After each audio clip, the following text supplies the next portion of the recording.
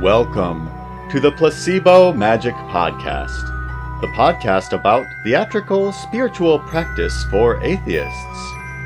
I'm your host, Durmak, the wizard and peasant lord of this vast 10-acre realm of Habdur, also known as Farm Code Gary, also known as Garrison Benson. Greetings, Placebo Mages.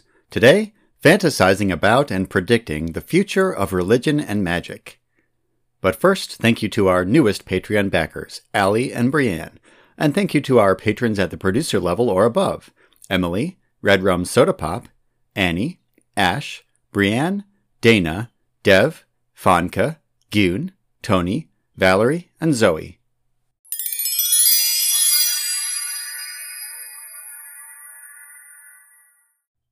All right, so today I wanted to do a little bit of some kind of fantasizing or predicting. It's going to be somewhere in between fantasizing and predicting about the future of religion and magic and spiritual practice and all that collective mass, whatever you want to call that. I usually refer to that all that collectively as spirituality, but people use these kind of terms differently depending on who you talk to. So anyway, I think that, since I started this podcast, which was 3 years ago this month, I've become more and more aware of other people who are talking along similar lines, whether that is the other people kind of specifically in the witchcraft adjacent space of, spell casting and using those kinds of metaphors and that kind of language, but also more broadly, the world of religious naturalism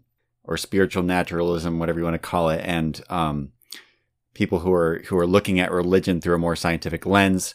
So, like, even just today, I subscribed finally to Dan Harris's podcast. Dan Harris is the author of Meditation for Fidgety Skeptics, which is a book that you may remember my recommending in the Resource Roundup episode.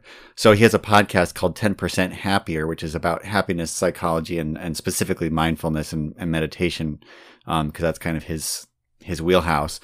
But I happened to subscribe today finally after meaning to for a while, and I saw one of the most recent episodes was about how to, gain the benefits of religion without being a believer. That author, by the way, he wrote a book recently called How God Works, and he also started a public radio podcast called How God Works. His name is Daniel Destino, or Destino, maybe.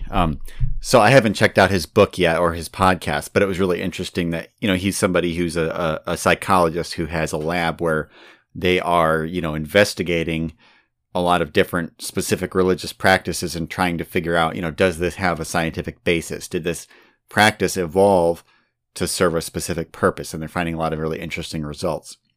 So anyway, I'm encountering more and more of these things that are in this broader space of spiritual naturalism.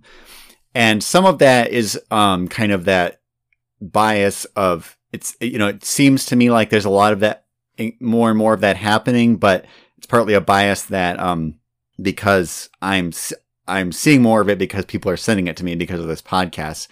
But also a lot of the things I'm encountering are pretty recent. So, that book, How God Works, just came out like a month or two ago, I think. And that podcast just started. And the Useful Delusions, which is very closely related to this stuff, another book that came out this year.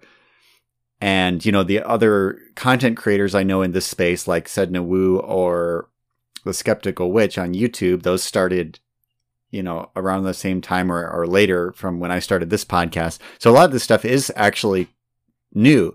And what I'm getting at here is I think that this is an increasingly growing movement of people who want to engage with spiritual practice, whether that takes more of a traditionally kind of religious form, or whether that's more of a, kind of an occult form, or just kind of more secular mindfulness and things like that.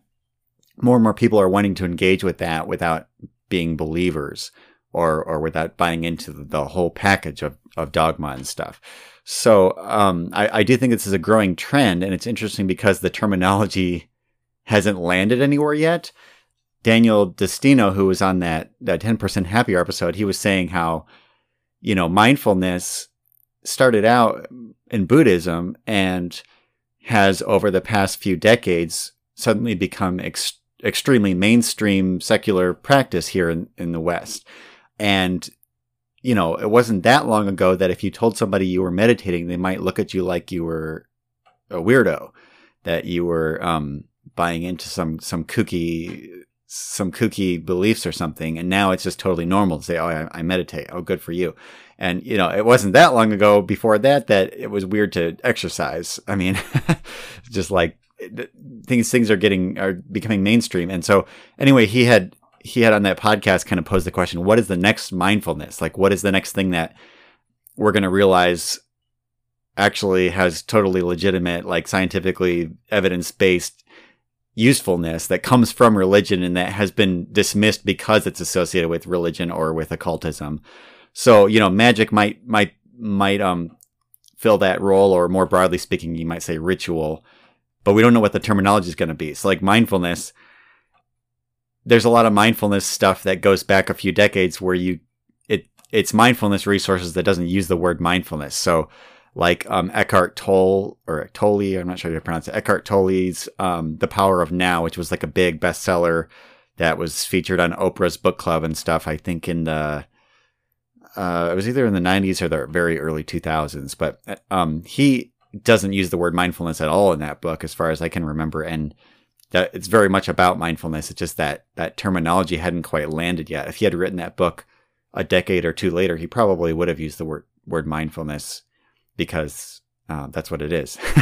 And that word is totally mainstream now, but it wasn't. So all that to say, I don't know that magic, maybe we'll call it placebo magic. Maybe we'll call it ritual in a more generic sense. Maybe we'll call it something else, but, or maybe we'll just call it spiritual naturalism or religious naturalism. But I think that we're going to land there where we have one particular term that we're using for some of these practices, or maybe a few different terms for specific pieces of it, the puzzle. But I think that this is going to be something that's really mainstream in a way where you can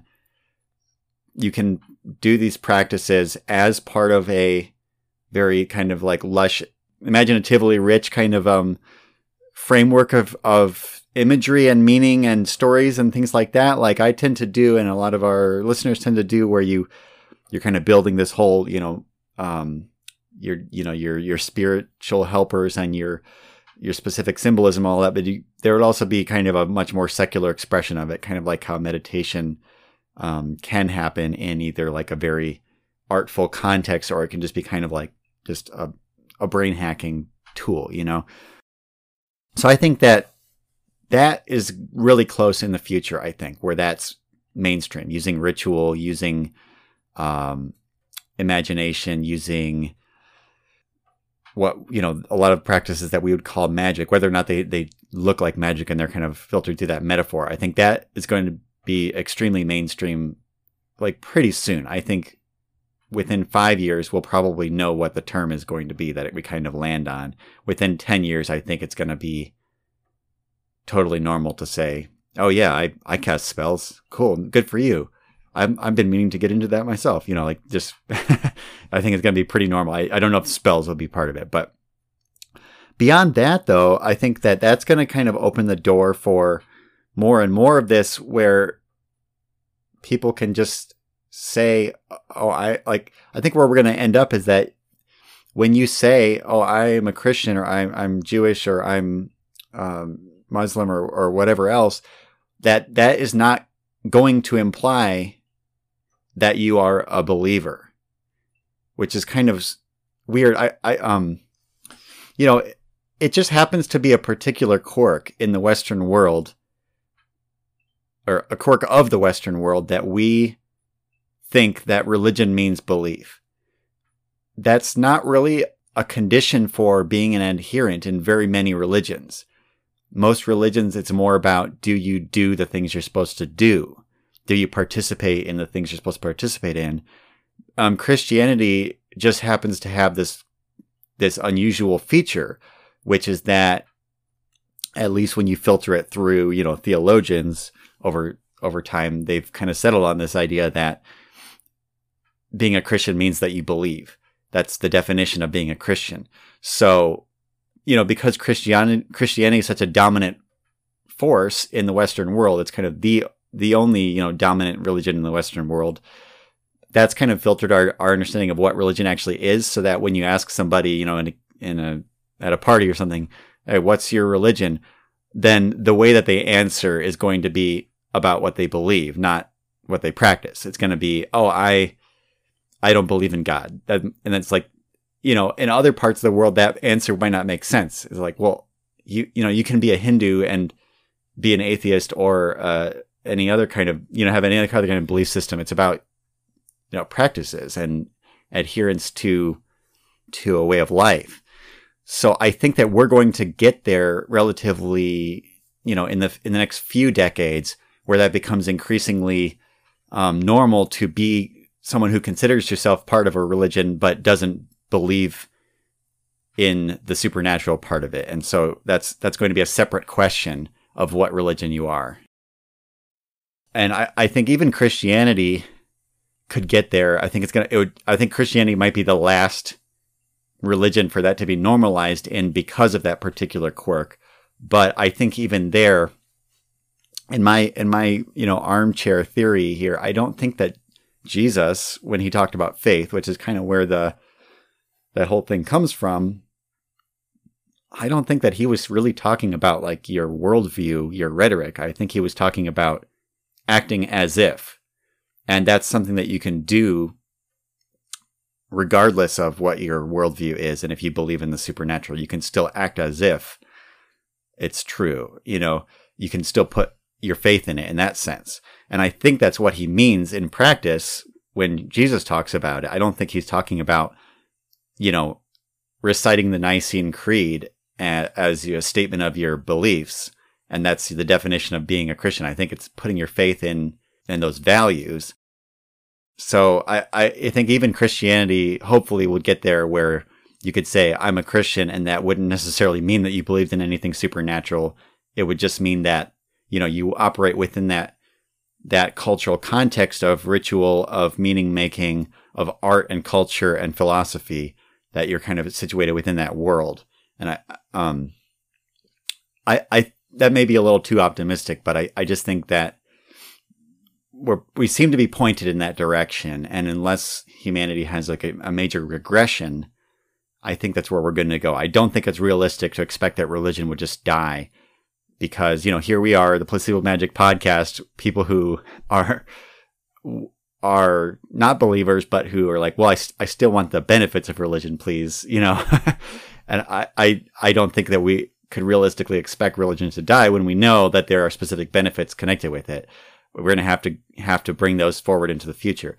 And I don't think it's desirable that religion would just die, because, it's culturally interesting and rich. It's like, I want to see these cultures persist into the future, in the whole diversity of human, artistic expression.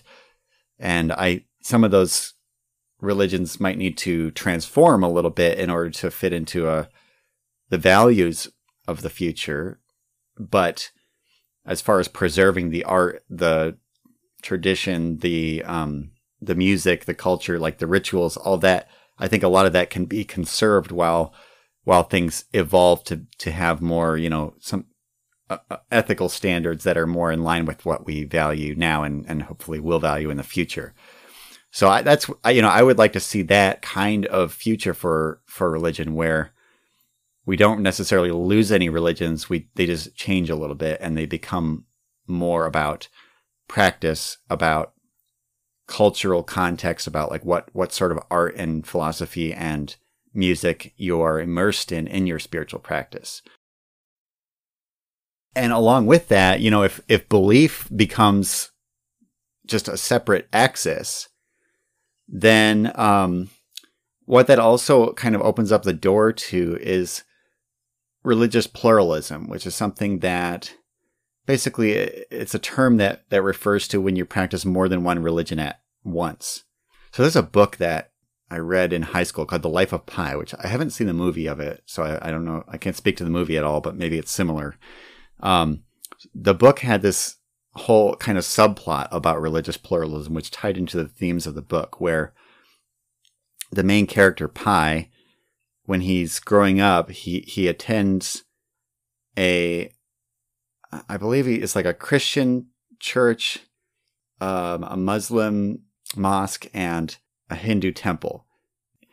He's pretty devout in all three of these, and there's this scene where his like spiritual leaders from each of these different institutions get together and have this big theological argument, and they're basically fighting over Pi, who's their most devout follower in each of these institutions. They kind of want him to just be in their church and not in the other ones, and so they have this big theological argument, and Pi doesn't really see why he would have to choose. Why, like, it's for him, like, the theological arguments are not really relevant, and they don't delve too much more into it there, as far as I can recall. But where the book ends up going is that this is a spoiler. If you're don't want to be spoiled on the book, then maybe skip ahead a little bit. But Pi ends up getting into this really traumatic situation where he has to do some very like scary and difficult things to survive that are traumatizing. And the way that he deals with that is to kind of make it into a fictional story that makes meaning out of it and makes it seem like an adventure, and it kind of externalizes his more animalistic self that he had to rely on to survive, and turns that into kind of a separate character in his story.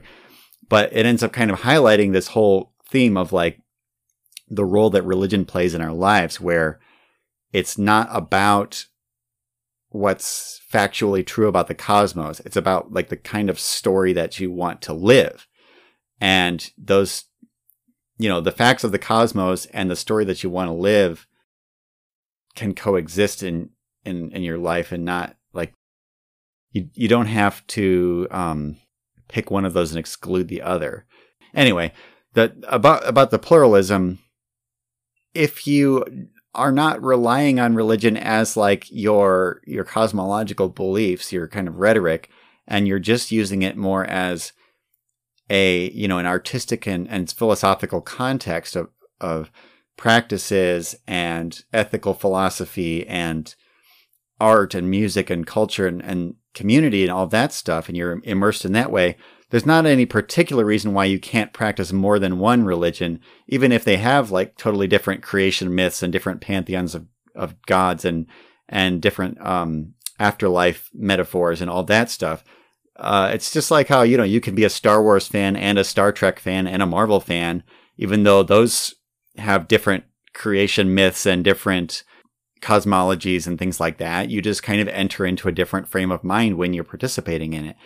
And, in cultures like in the United States, where we have this kind of melting pot where a lot of people, you have different religions on different sides of the family, or you have, a religion from generations back that was kind of oppressed or suppressed, and you want to kind of reconnect with that or whatever. By practicing pluralism, you can kind of be able to blend those and be able to experience more than one facet of your past or your ancestry or whatever, the forces that shaped you.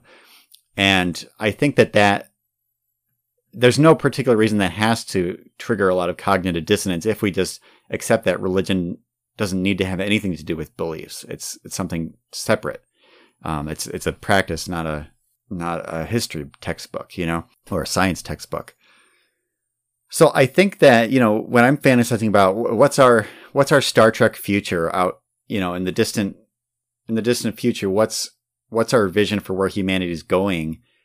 That's what I'd like to see is religion being even more thriving than ever before, because we've alleviated that cognitive dissonance between religion and science, and we just view it as a framework and a toolkit for human flourishing.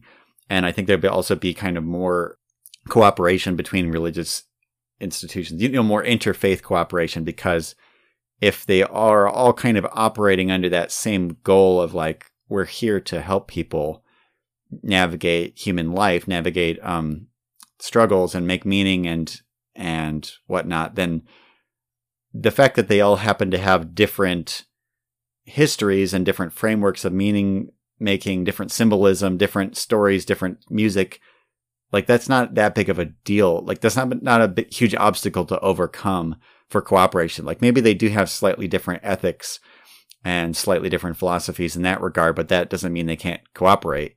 Where, you know, with the kind of Christianity that I grew up in, we didn't really do much in the way of interfaith stuff because we thought that other faiths, we thought that other religions were basically sending people to hell. So if you take that kind of, that piece out of the puzzle, it's like, oh, all of a sudden we can work together on most of our goals are all and values are in common across different religions. So I think that that's where we're ultimately headed. And I think that climate change is going to play a role in that one way or another. So, we're in this state right now where climate change is it's not just in our future, it's in the present, but we still don't know, how much mitigation we're going to be able to pull off. We're still trying to get everybody kind of rallied. We have two pieces of the puzzle. There's mitigation and adaptation. They're both really important. At this point, we can't avoid adaptation because it's too late to mitigate all of the effects. We have to do some adaptation, but the more we are able to mitigate, then, we're going to slow it down and stave off the worst of it. So, anyway, the reason I bring that up is because climate change is a particularly unique issue where the big problem is that people not believing scientists and people having, unscientific thinking. Actually, COVID is kind of another issue that's similar, although COVID's a much more acute problem where climate change is this really long-term concern. But both of those issues kind of put us in this state where it's like there really is a severe cost to not believing science, to trusting your gut over scientists. And I think that is going to create an existential crisis for religion, especially if we don't do very much mitigation and we just end up being in this state in several decades where, our coastal cities are disappearing underwater, and we're experiencing more and more droughts and hurricanes and all that. That's going to turn up the pressure on like how to, on the existential questions, like how did we go so wrong? How do we get here? And I think that is going to kind of force that reconciliation between religion and science, where, science can tell us, what's happening and what's likely to happen in the future with climate change. It can't really inform our values per se. So, our philosophy. So we do need some kind of framework of values to tell us like what we should do, what we should care about, whether we should care about human life and suffering. That's something that philosophy has to guide us through. Science can't really do that. And so I think that religion, doesn't necessarily need to be part of that, but that's kind of where a lot of the tradition of philosophy has resided, especially ethical philosophy. And not only that, but when it comes to things like reducing consumption, that is an issue that we really need to do a lot of like this inner work as individuals, but then also as a society, we need to do a lot of inner work. And that's not just going to happen from reading facts about climate change. That's going to happen through philosophy and through spiritual practice, through meditation, through contemplation and reflection, and through, ethics that happen in the context of community, where we have to kind of decide, like, as a society and as individuals, which are, two interrelated processes, where we have to curb consumption and particularly emissions, but that traces back to consumption. So I think that if we're able to solve that problem, religion is going to be a part of it, or at least the things that we that tend to fall under the umbrella of religion, which is, meditation and reflection and meaning making and philosophy and ethics and all that.